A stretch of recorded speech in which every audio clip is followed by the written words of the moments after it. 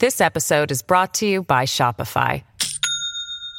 Do you have a point of sale system you can trust, or is it a real POS? You need Shopify for retail. From accepting payments to managing inventory, Shopify POS has everything you need to sell in person. Go to shopify.com/system, all lowercase, to take your retail business to the next level today. That's shopify.com/system. At Evernorth Health Services, we believe costs shouldn't get in the way of life-changing care, and we're doing everything in our power to make it possible. Behavioral health solutions that also keep your projections at their best? It's possible. Pharmacy benefits that benefit your bottom line? It's possible. Complex specialty care that cares about your ROI? It's possible. Because we're already doing it. All while saving businesses billions. That's Wonder made possible. Learn more at evernorth.com/wonder.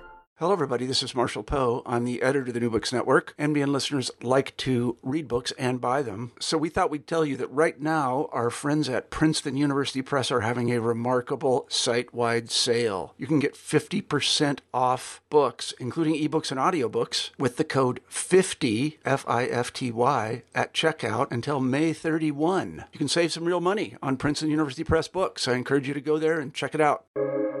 Welcome to the New Books Network.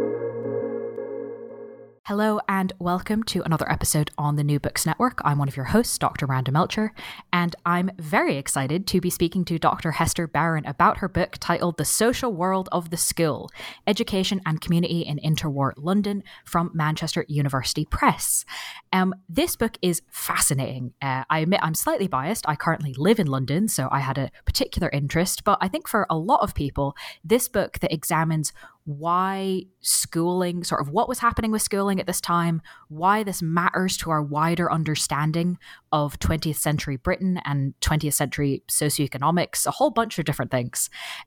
Because Hester's book really helpfully does an in-depth investigation into kind of this particular world of the school, but also integrates that into other things in terms of modern social history. So there's a lot to get into with the book. And so, Hester, I'm so pleased that you've joined us to tell us all about it. Thanks, Miranda. Could you start us off, before we get into the book itself, introducing yourself a little bit and explaining sort of how you came to this project? Yeah, sure. So I'm Hester Barron. I'm a professor of modern history at the University of Sussex in the UK. I'm a social historian. I'm a historian of modern Britain. So I teach and I write about modern British history. This book, it was in development for a long time. And it feels like it's a long project that I finally got to the end of. So I was actually pregnant when I first started doing some of the research, and my son is currently applying for secondary school. So it's been a long kind of journey. And obviously I did other things in between. So I published 2 other books in between. But because I think with any project that sits with you for such a long time, my ideas changed quite radically over the course of the 10 or so years that I was working on it. So when I began it, I was interested in writing a fairly straightforward lived experience of the classroom. That's what I was interested in. That's what I wanted to find out more about. But as I did the research, I became increasingly interested not just in the kind of internal relationships of the school, but thinking kind of outwards to think about families and the wider community, the local economy. Chronologically as well, I started thinking about the past scholars, as well as the futures of the pupils who were in school, their futures as parents and voters and workers. And so the book, in the end, really turned out to be a story about the social relationships that shaped interwar Britain. So there's not just pupils and teachers in the book, but there's parents and neighbours and doctors and clerics and local businesses and school managers and so on. And I thought that was important because for various reasons, social historians of modern Britain generally haven't paid that much attention to education. So if we look at the interwar years specifically, for example, there's been a lot of amazing work recently on issues of community and identity, and looking in nuanced ways at the complexities of class and gender and ethnicity. But a lot of histories of this period pay relatively little attention to either children's experiences or the social history of schooling. And so my book was about, or what I wanted to do in the book was to argue that actually the school is an essential lens through which to view the history of the social history of interwar Britain, and that schools really mattered and really should matter to the historian for two reasons. So one is the kind of anchor role that they play in the community, because obviously what happens in schools affects children, and that in itself should be a reason for studying them, because children's experiences are no less valid than those of any other historical group. But they also affected the broader working class communities around them. So they were kind of embedded in daily life. So schools matter for that reason. And then there's also, they matter because of their role in social change from the bottom up. So this is one place, schools are one place where aspirations and expectations develop, and a shift in attitudes towards education is more commonly attributed to the post-war, to the post-Second World War years. But actually, I think you see that shift in attitude towards education amongst parents and children in this interwar period as well. Thank you for kind of introducing us to the process and a bit of the behind the scenes of the book, because I think that sets up kind of what the book actually does really helpfully. And I'm glad you highlighted sort of the number of different kinds of people involved in the story, because I think that very much is one of the richnesses of it, to help us really understand, as the title says, right, the social world, not just one particular interaction. Mm-hmm. And I imagine, and in fact, I sort of know this because I obviously have read the book, there were a lot of very cool sources you got to use for this, a lot of very interesting sources. So I was wondering if you could maybe tell us a bit about kind of the materials you were able to use for the book. Yeah, sure. I used a lot of different types of sources. So I used kind of local government records and the kind of official reports of education committees and so on. I used memoir, oral history. I didn't do any of my own oral history, but I used oral histories that have been done previously. Textbooks, a little bit. I looked at textbooks. I think my most important source base was school logbooks. And school logbooks were kept by the head teacher of every school, in the same way that, head teachers today will have to keep records of what's going on in their school. And it could be the most basic kind of information. So things like a child falls over in the playground and has to go to hospital because they break their leg, or, a teacher's absent because for whatever reason. And head teachers were required to keep these very kind of bare details in their logbooks. And thousands of these logbooks are held in the London Metropolitan Archives. That was my main archive. And some teachers wrote literally a few entries a year, a couple of sentences, little Johnny fell over, Mr. Smith had tonsillitis, whatever. But other teachers packed them with information about what had happened in the school on any particular day. And that means they become really time-consuming sources to use because the evidence is so fragmented and diffuse. But they can be hugely rewarding because the evidence you can collect there can be absolutely beautiful in its ability to conjure up particular moments of classroom life. Sometimes you can even follow individual children through the school, and what became particularly useful as well. So the other big source that I looked at was school inspection reports, which are held at the National Archives. So they're school inspection reports of individual schools, which were done every few years. And by matching up the logbooks with the inspection reports was particularly useful because the inspection reports usually gave socioeconomic details about this school and the area and the children who attended. So I was able to get a sense of the different types of school, socioeconomic groups that were attending the school. The logbooks were also useful, as well as this kind of detailed diary that you got in some of them. They were also a treasure trove of unexpected material. And clearly, they've got, teachers would have this huge, thick kind of tome sitting on their desk. And they clearly, some of them just kind of used it as a place to file away newspaper cuttings or sports day programs or administrative instructions or other material that they clearly didn't know where to put it. So they just kind of shoved it inside the logbook with the anticipation that at some point they'd get around to filing it properly, and then they never did.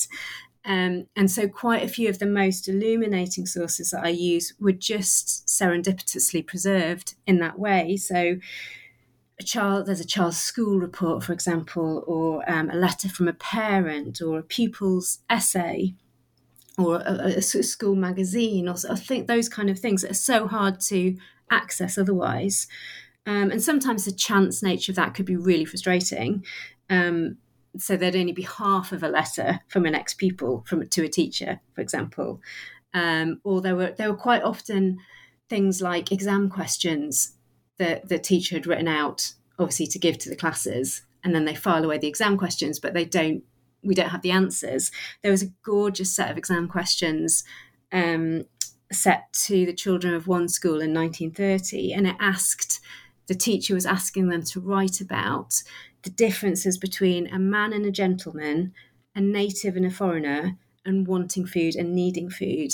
And you just think, what would you give to get those answers from those children about what they thought about those different things? So, yeah, in terms of sources, I've always been a bit magpie in all my research, but the logbooks were a particularly rewarding, a lot of effort, but a lot of reward that I got from them, and they were my main base. And what a cool sort of type of source. And I remember reading in the book when you talked about these kind of exam questions without the answers, I was like, no, I want to know what the students would have said. And perhaps my initial thought was, I want to know what would have been considered correct. Yeah, well, yes, which exactly. Would have been fascinating. But despite those gaps, we do have quite a lot from the logbooks that is in the book. So thank you for sort of explaining that. And I think the magpiness is something a lot of historians will very much identify with. So I'd love to move kind of into some of the sort of key parts of the book. And the kind of obvious place to start with is sort of why was this important, right? Why did education matter so much? And it really does come through in all these different kinds of people involved, that the stakes felt really high, right? Parents were really quite invested in sort of what was happening in the school, among others. So can you help us understand kind of what the importance was of education in this particular time period? Mm-hmm. So, I mean, I think by 1918, education mattered more than it ever had in ordinary people's lives. So in 1918, exceptions to the compulsory school leaving age were abolished. And so from 1918 onwards, all children from the age of 5 to 14 were receiving a standardized experience of education for the first time. And so for many, schooling or a son or daughter's experience of schooling was a constant of everyday life.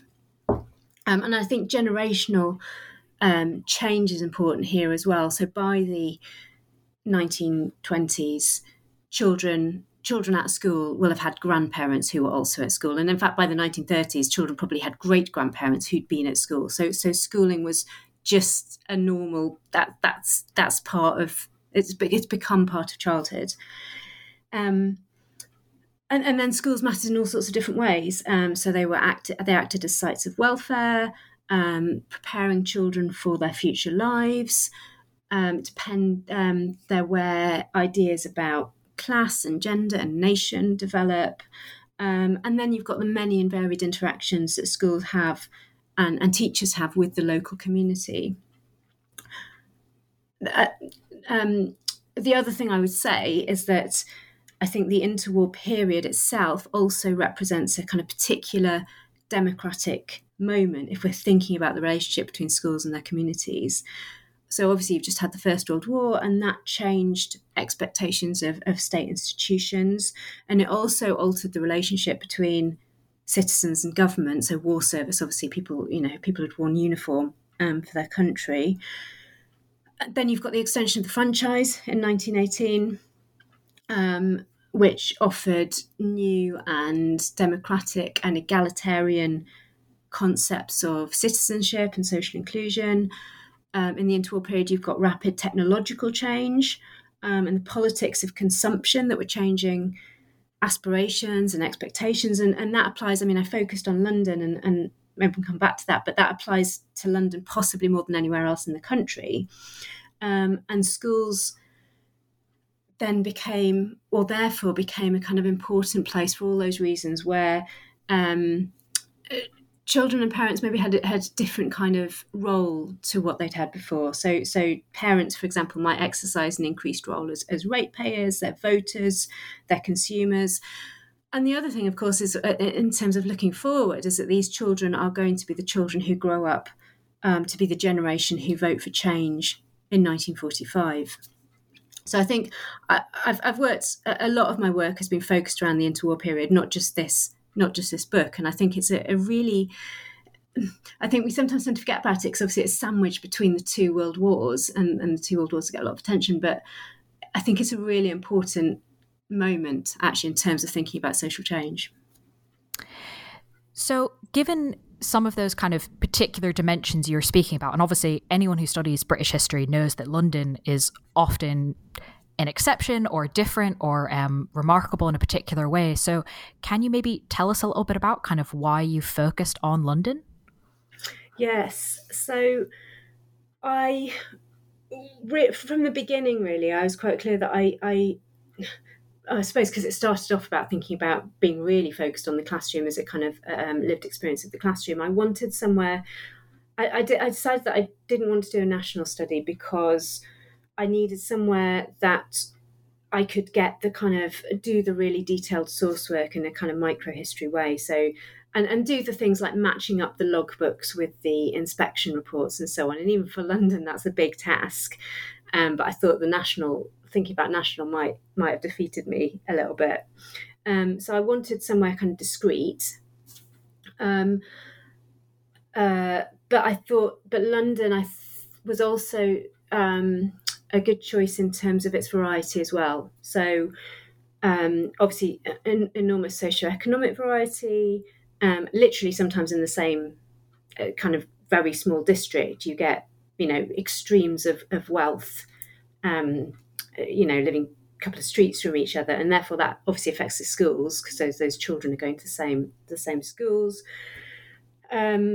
There's variety in terms of ethnic background, so pockets of London or large areas of London where there's big Jewish communities, for example. Things like mobility rates differ in different parts of London. So there's some areas of London where there's rapid turnover of population. There's others where, you get the same generations staying and going to the same schools over decades. So I thought London, for me, struck the right balance between being able to do that really detailed, intensive source work, but also being able to get a spread. It's obviously not the same as a national study in that these schools don't represent, tiny little village schools in rural England and Wales, for example. But it gave me a spread of different, of contrasting experiences. The other thing about London as well is that it was that the London County Council was self-consciously progressive in these years, as were some other councils around the country, but London also had the kind of heft, the financial, it being bigger and not quite as hit by poverty, perhaps, and some of the northern progressive authorities. And so I think again, what I was trying to see in terms of thinking about changing attitudes to education and so on, I think in some ways you see that in London happening in the interwar period, where it takes kind of the better economic conditions of the post-war years before you see it elsewhere in the country.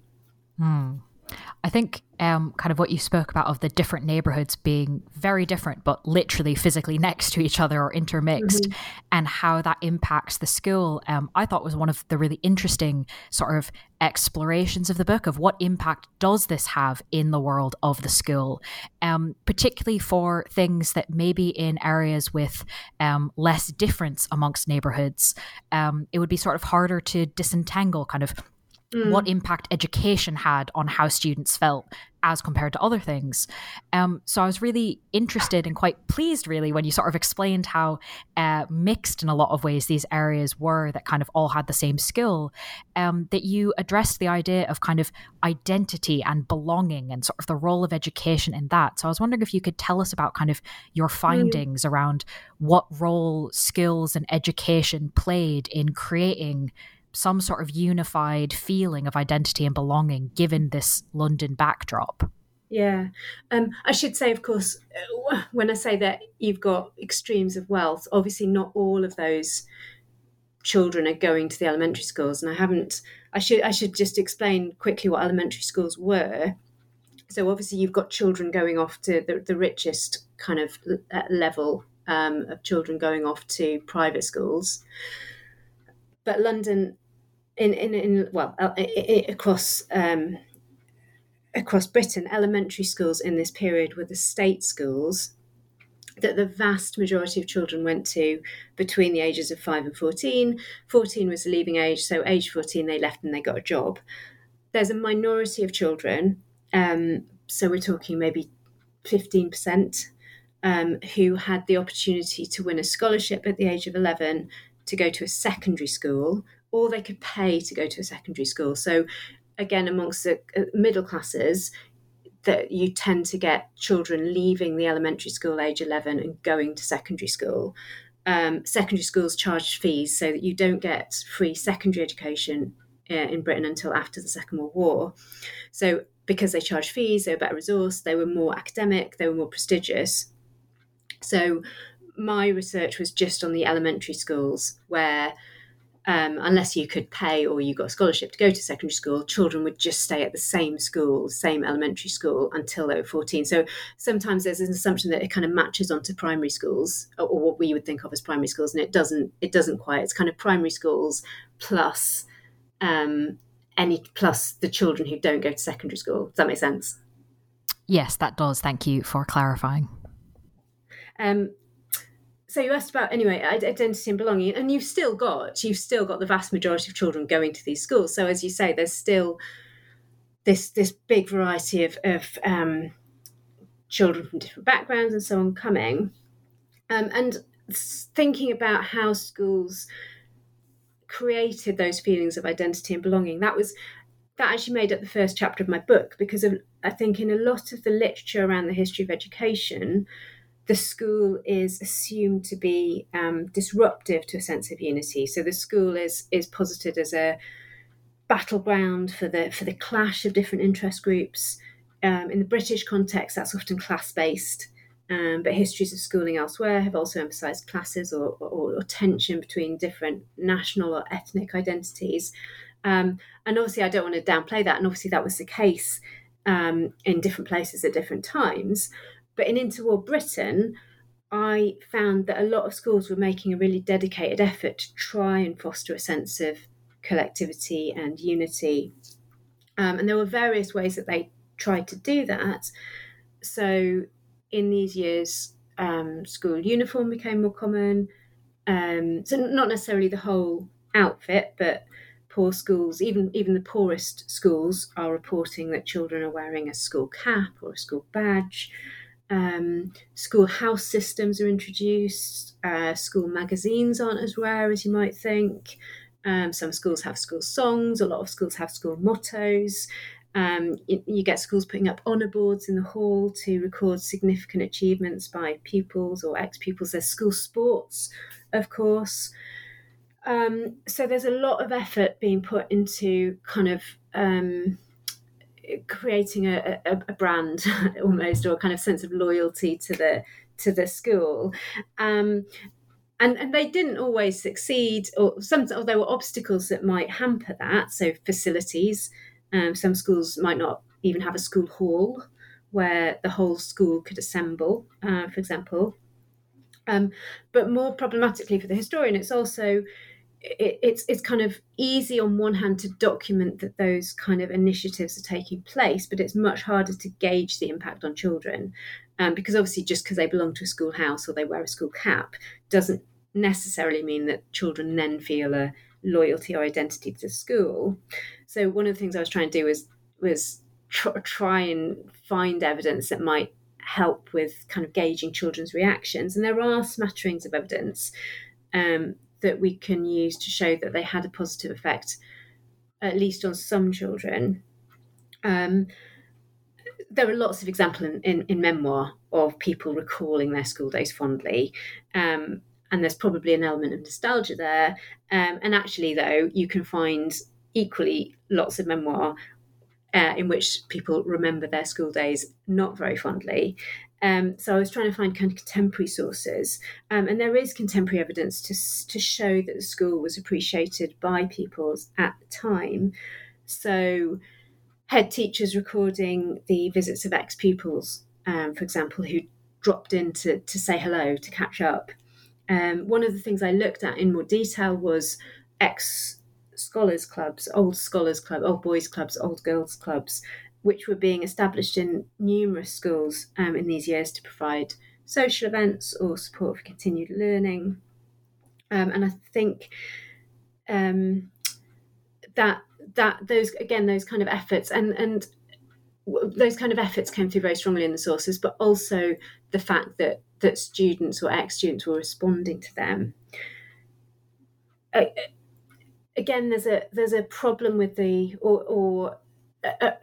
difficulty as a historian is that the logbooks privilege those pupils who remain engaged. So obviously they record the pupils who come in and say hello. They don't record the pupils who don't come in and say hello.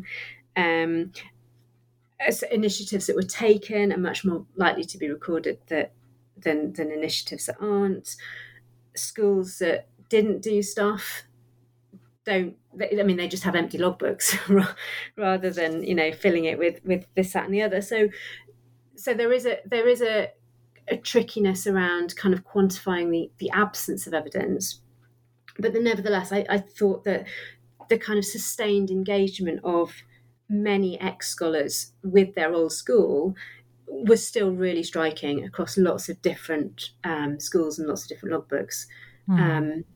And that comes out in the book, I think. Mm-hmm. Yeah, no, it was really interesting and kind of leads nicely to sort of another thing that I really appreciated the book looked at, which was this idea of kind of the social world of the school, but also the communities it's in, and kind of this idea breaking down this perhaps obvious but false idea that kind of the school wall is sort of everything that happens within them is one thing and everything that happens without them is something else.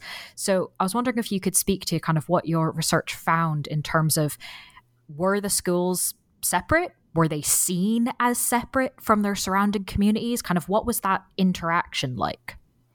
Yeah, I mean, that really gets to the heart of what I was trying to do with the book, because as you say, there's this kind of assumption, or in the contemporary discussion and in some of the historiography as well, that the elementary school is often represented as being very different to the home and street in its values, in its ethos, and the kind of assumption that there's an inherent tension as well between the school, which is kind of seen as a state imposition, and the home, which is about working class community. And that does... I mean, that there is a difference. Then they're not the same kind of institution. In the interwar period, a common reason why schools should be valued was because of or a common reason that was given as to why schools should be valued was because of their civilizing function, and that language of civilizing was explicitly used by educationalists who saw schools as a way to develop middle-class educationalists who saw schools as a way to develop morality and behaviour and citizenship in working-class children, and to offset what they saw as in usually pejorative, through usually a pejorative lens, to offset the effect of working-class parents. And architecturally as well, the schools stand out. So in London, a lot of the schools are the old Victorian board schools with their imposing architecture, their red brick, large windows, gable ends. If you walk down a street in London now, they've been converted to flats or offices or whatever, but you can always pick out what used to be the old school. And so it made it easy for commentators to characterise them as alien to the working class communities around them and therefore representative of a different set of values. But my argument in the book is that even if that was the intention, and even if we can document that civilizing purpose that was set out by educational officials and inspectors, that purpose, that might have been the theory, but that wasn't always how it worked in practice, and that actually that purpose was often modified maybe by teachers who might have a more pragmatic sense of their district. Parents might have alternative ideas about how the school could be useful. Children themselves, of course, have their own thoughts, and that might change. Their thoughts might change as they get older. It was different for boys and girls. There are concerns of the local community, so local industrial firms demanded good workers. Local mistresses wanted good servants. Politicians wanted good citizens. And so schools were, they're not just this discrete institution that plonks down in the local community and its four walls. Children come in, exist within the four walls and then they leave, but they're connected. They're very much tied into the local community in all sorts of different ways. This episode is brought to you by Shopify. Do you have a point of sale system you can trust, or is it a real POS? You need Shopify for retail. From accepting payments to managing inventory, Shopify POS has everything you need to sell in person. Go to shopify.com/system, all lowercase, to take your retail business to the next level today. That's shopify.com/system. Thank you for explaining the different ties. And I think even just that sort of last sentence is such a great encapsulation of it, right? Parents wanted one thing, students wanted another, local industry wanted something else. There's just so many different pieces here. But of course, there probably is some sort of truth to the, some fire for all the smoke of the idea that there is a difference, that they're at odds with each other. And of course, when we think about kind of frictions between the school and around it, parents are kind of the obvious source, parents and teachers. So what did you find sort of common areas of friction across the variety of London, or did it change? What did those kind of differences tend to look like? Yeah, so there were various things that might cause friction between schools and parents. Corporal punishment is probably the most common one. And that's not necessarily the fact of corporal punishment itself, but if there was a feeling that it had been used arbitrarily or particularly viciously. Although I did come across the comment of one parent who wrote to the education officer about her daughter in protest about her daughter who'd been obviously punished at school, and she wrote that my child is not at school to be whacked. She is there to learn and to be taught. I can do all the whacking my child wants.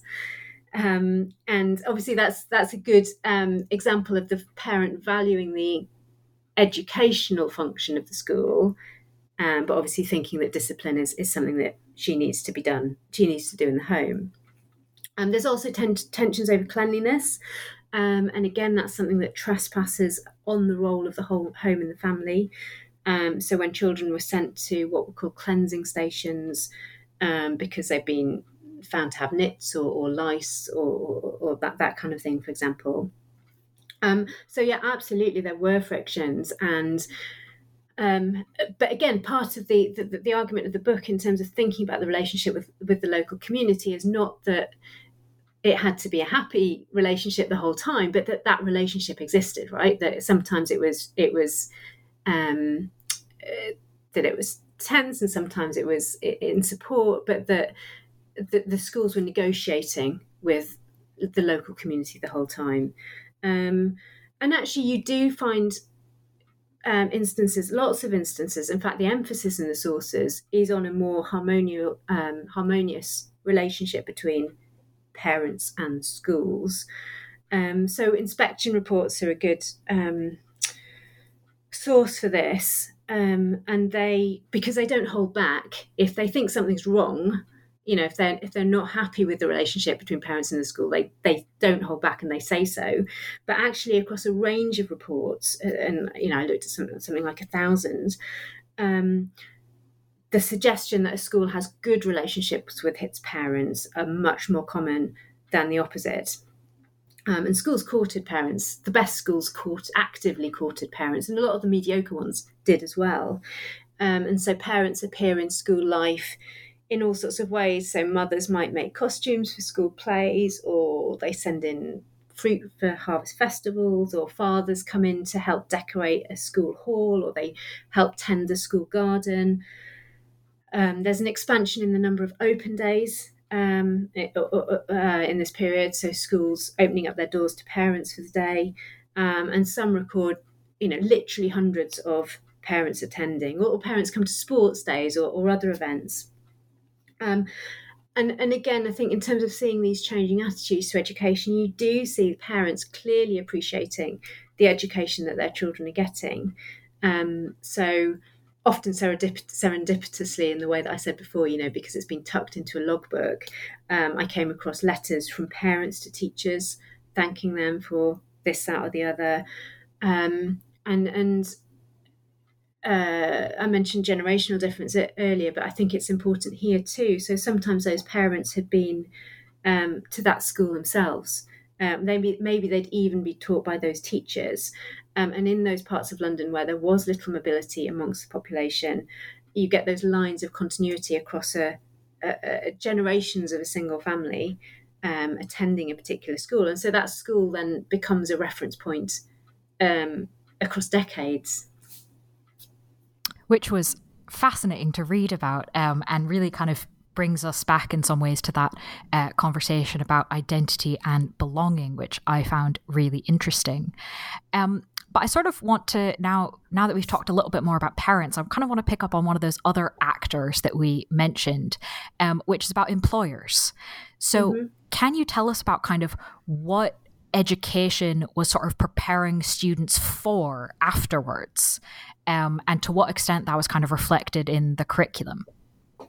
Yeah, so as I said, for most children in this period, they're leaving school at 14, and any educational opportunities beyond the elementary school were extremely limited. So the vast majority, 80-90%, are staying on in the senior departments of elementary schools until they leave and go to work. So there were academic scholarships, as I said, available at 11. Then there were supplementary ones at 13. And actually, talking about friction between going back to parents for a second, that could actually be another cause of friction between school and parents, because parents were sometimes criticised for turning down scholarship places with the assumption that this was, typical working class apathy to education. But obviously, there were other reasons why parents might turn scholarships, not least because the cost of uniform and books and so on, and all of those kind of things that weren't covered by the scholarship. But as I say, scholarships are a very small minority. Most children, therefore, are being prepared for work when they leave at 14. And so actions to prepare children for their working futures were taken within the school. And as you say, this is where the kind of local economy comes in. So head teachers might deliberately cultivate links with local employers. Came across examples of teachers writing to local employers and getting them to visit, or getting kids to visit, go out to the factories. lectures. Teachers might organise lectures by the local labour exchange. Teachers might volunteer at evening institutes. There was a survey in the 1930s done by the council that showed about half of London's the elementary senior schools were taking pupils on school trips to industrial firms. So that might be, taking their kids out to visit dairies or factories or the gasworks or wherever it might be, but to get a sense of industry. Now, obviously, that means that half of senior schools weren't doing that. So this wasn't happening everywhere.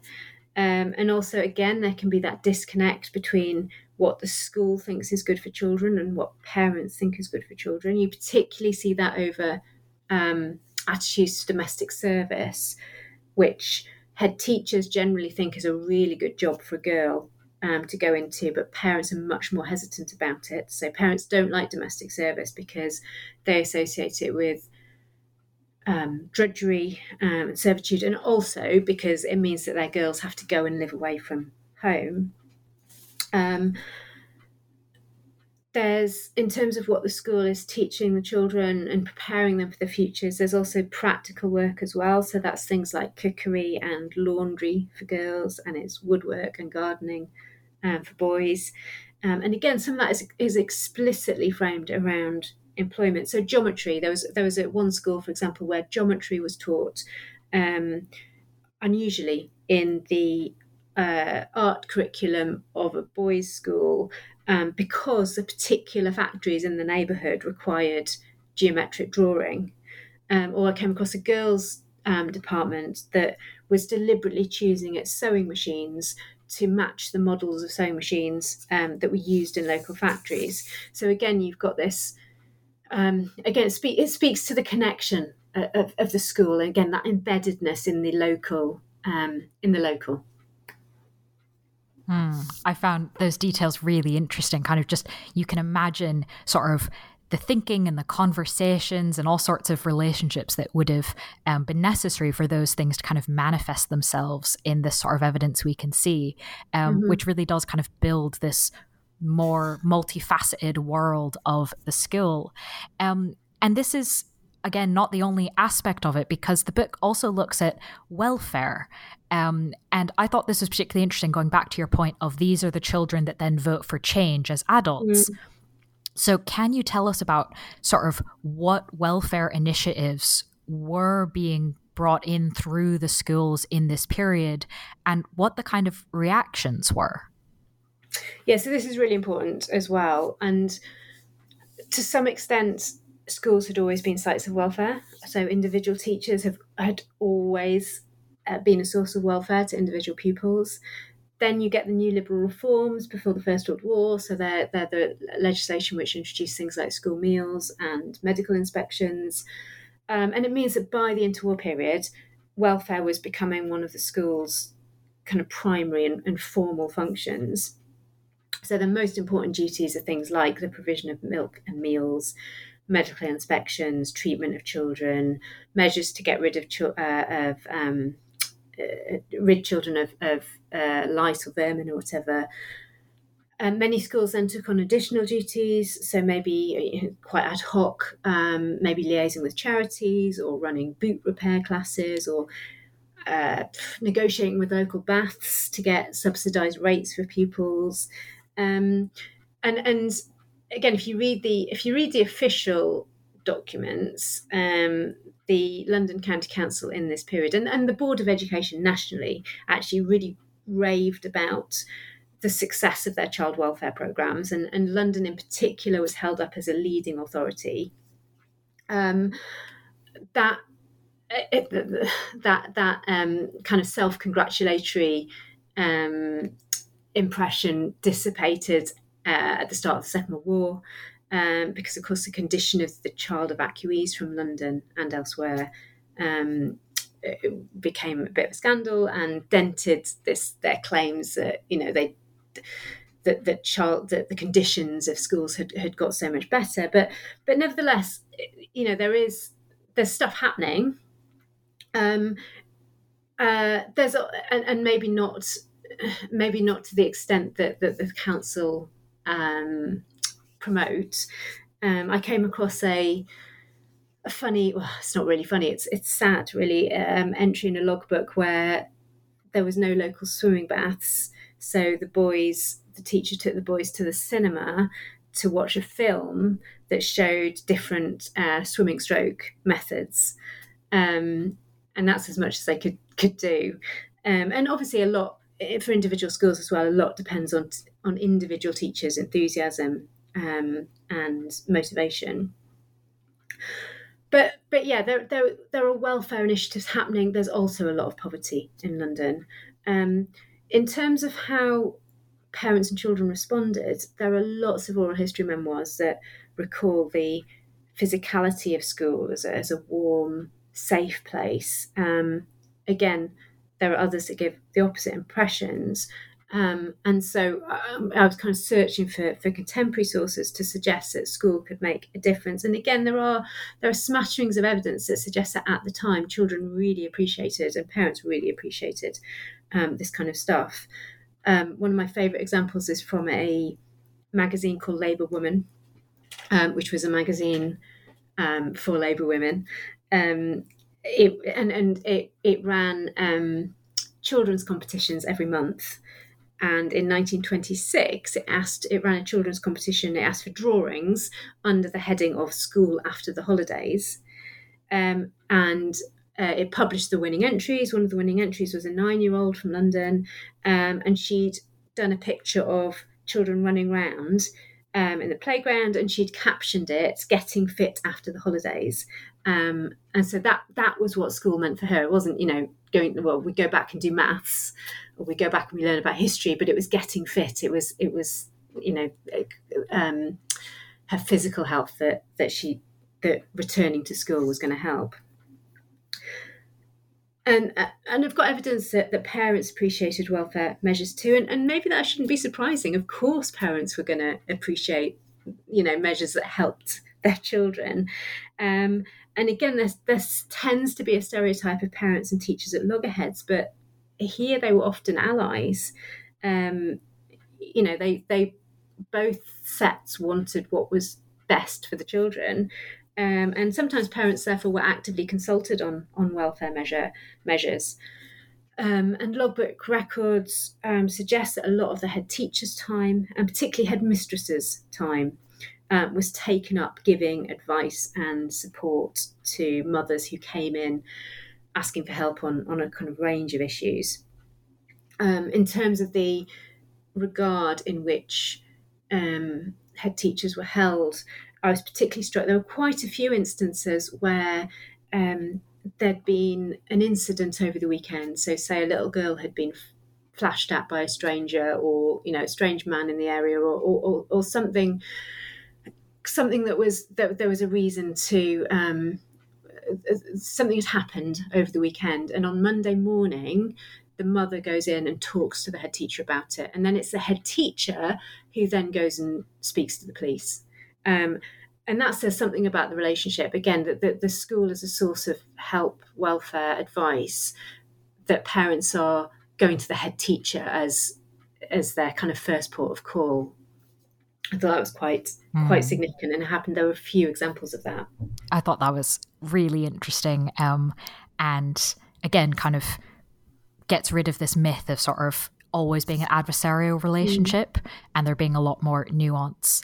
But speaking of kind of what's best for the children, I'm wondering if we could talk a little bit about kind of the political side, in a sense. Not that anything we've been discussing is not political in some senses, but one of the things that children were taught is how to be good citizens, whatever that might mean in a particular time and place. So can you tell us about kind of what this meant in this time and place? What was a good citizen in this context? How were these values taught?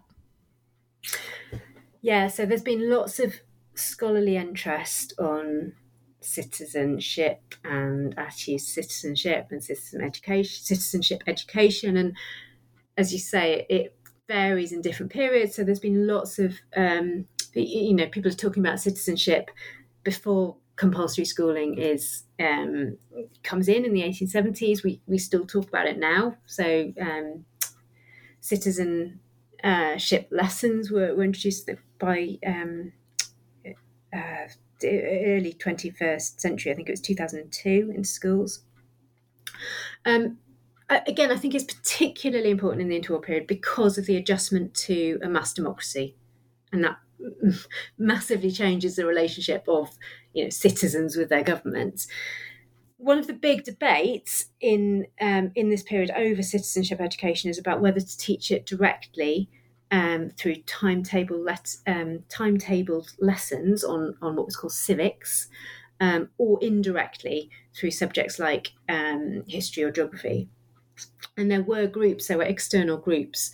The Association for Education and Citizenship was founded in 1934, and it lobbied for specific lessons on citizenship. I've got a nice quote from one of its supporters that where they say, it's much more important that people know who collects their bins than who cut off Anne Boleyn's head.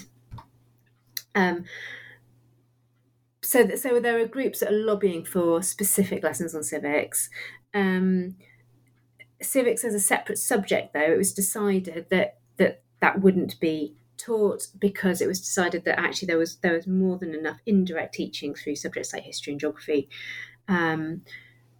where patriotic kind of narrative could be taught, and children could be taught about or bound to their country, I guess. And you've also, of course, got the celebration of empire. So that you've got the maps on classroom walls, which were ubiquitous. You've got posters on classroom walls from the Empire Marketing Board. In these years, you've got the British Empire exhibition held at Wembley, which was in 1924. That was visited by something like 190,000 elementary school children in school hours.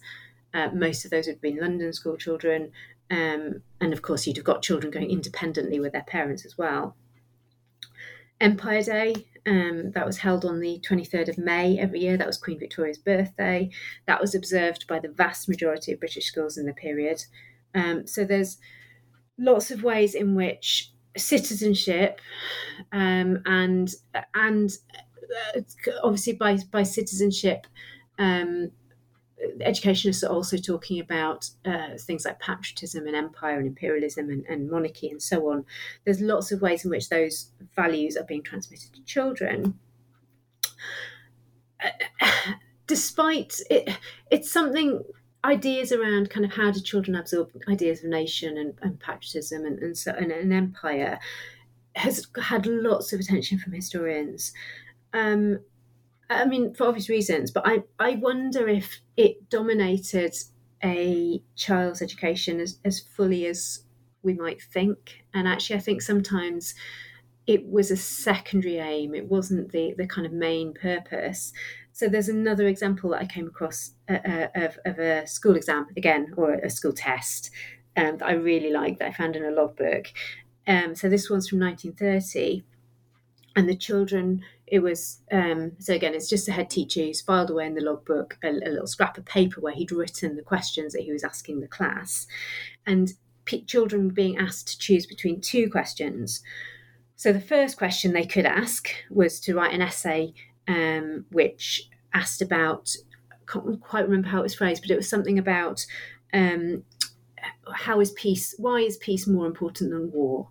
And so it was asking them potentially to reflect on Britain's role in the world and internationalism and maybe the League of Nations and the First World War and so on, all that kind of big stuff. Or the other option they could choose, and each it was an either or question, was describe a crossword puzzle and how to solve it. And I think that kind of juxtaposition, that actually sometimes not only obviously with children not necessarily thinking about the wider messages, but I think sometimes even the school wasn't either. And it wasn't a kind of conscious, there wasn't so much of a conscious effort to dictate what children were thinking about stuff. And that the mundane the everyday was just as important. I think that's really important nuance in understanding education in any time, in understanding history. So I'm really glad that you've mentioned that. And speaking kind of any time, would you mind explaining or sort of discussing what you think similarities we might see, continuities we might see between this period of interwar London schooling and maybe today's education system? Yeah. I mean, it was something that I was constantly struck by as I was writing the book, the kind of echoes that reminded me of today. So as I alluded to earlier, this kind of book grew with my son. So I've kind of it's been through primary school with him. And I was constantly being reminded of stuff. So things like the debates over the curriculum, the juggling of resources, concerns over urban pollution, which are as big in London in the 1920s as they are now. Worries over effects on children of exam cramming. It comes up, and of course all of that in the interwar period is against a background of economic austerity and the threat of war, which unfortunately, of course, both of which we've got today. Those echoes got, if anything, they got stronger when the pandemic started, and they made me really think about schooling today. So most of the actual writing of the book was done during lockdowns.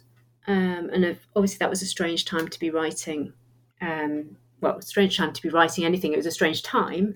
But to be writing something that reflected on schools and schooling felt particularly odd. So at the time that I was writing, I was measuring a successful day by whether or not we could keep homeschooling going beyond about 11 o'clock in the morning. And of course, all the way through that time, schools, or the absence of schools, were constantly in the news. So by the third lockdown, the government was belatedly saying that school was the most important place for children to be. But in 2020, pubs and shops opened before most schools. You had Marcus Rashford in the news, the campaign to extend free school meals, and the role of school as an absolute critical lifeline for children being able to eat. There were concerns by children's charities about the invisibility of vulnerable children if they weren't in school. There was a lot of concern ongoing about children's physical and mental health and what they lost if they couldn't be at school. And there were other things as well, smaller things that kind of reminded me of or made me think about parallels of the interwar period. There was a note that had been entered into a school logbook in 1922 that headmistress was absent from school owing to nervous exhaustion. And I was reading this in 2020 and thinking how on earth her counterparts a century later could possibly be coping. But those kind of current concerns really shaped how I wrote the book. And that question of what are schools for, why is it important for children to go to school, was so present in the pandemic as debates raged about when and how to reopen. And so writing it during the lockdowns, it was a question that was constantly in my head. And I ended up writing the book, organising the chapters of the books around that question, what are schools for? And different chapters look, well, as you know, at the different function of the school. So the function of the school as a site for welfare, or the function of the school as in terms of preparing pupils for the future, or making citizens, or whatever it is. But I think, to end on a more positive note, I think hopefully that, or rather it gives us grounds for hope that actually thinking about these parallels, we can be maybe more optimistic. So my research showed that schools can make a difference. So in the bleakest of areas in the interwar period, in the most deprived and the poorest of areas, there were schools that did everything they could to make their children's lives better. So they took children swimming, they put on Shakespeare plays, they taught children the violin. I was struck by how many, even in the poorest areas, schools that were putting on violin lessons for children. And I guess it's a reminder that if we can invest in them, if we value them, if we value our teachers, schools really can make a difference. That is a lovely note to end on. And so I really only have one question left, which is obviously this book, as you've mentioned, is something you've worked on for a long time and other projects during that period as well. So is there maybe a project you're currently working on or looking to start working on that you could give us a sneak preview of? So I'm having a bit of a pause at the moment. So I finished 2 major projects in the last, since the end of the pandemic, actually. So obviously this book came out this summer. But over the last couple of years, I was as I was working on the social world of the school, I was also working simultaneously on a trade book that I co-wrote with my friend and colleague Claire Langhammer, and that book is called The Class of 37, and it uses the school essays that were written by a group of 12 and 13-year-old girls in Bolton in the northwest of England in 1937. It uses those essays to think about their lives. So they wrote this class of girls wrote school essays on a whole range of topics like what I did on Saturday, what I think of the royal family, what I want to do when I grow up. And all these essays were collected by the research organisation Mass Observation and preserved. So we use their essays, and we also traced their descendants to find out a little bit more about how these girls' lives turned out. And so that was a really lovely project to do. But it means that I've published 2 books in the last 18 months. So Goodness, a break is very deserved. A little bit of a pause. I've just finished a really hectic teaching term. I've got a couple of smaller projects ongoing, but I'm taking a little bit of time to work out what the next big project is. So we'll see. We shall see. Well, while you are resting, very deservedly, listeners can read the book that we've been discussing, again, titled The Social World of the School, Education and Community in Interwar London, just out in 2022 from Manchester University Press. Hester, thank you so much for being with us on the podcast. Thanks for having me.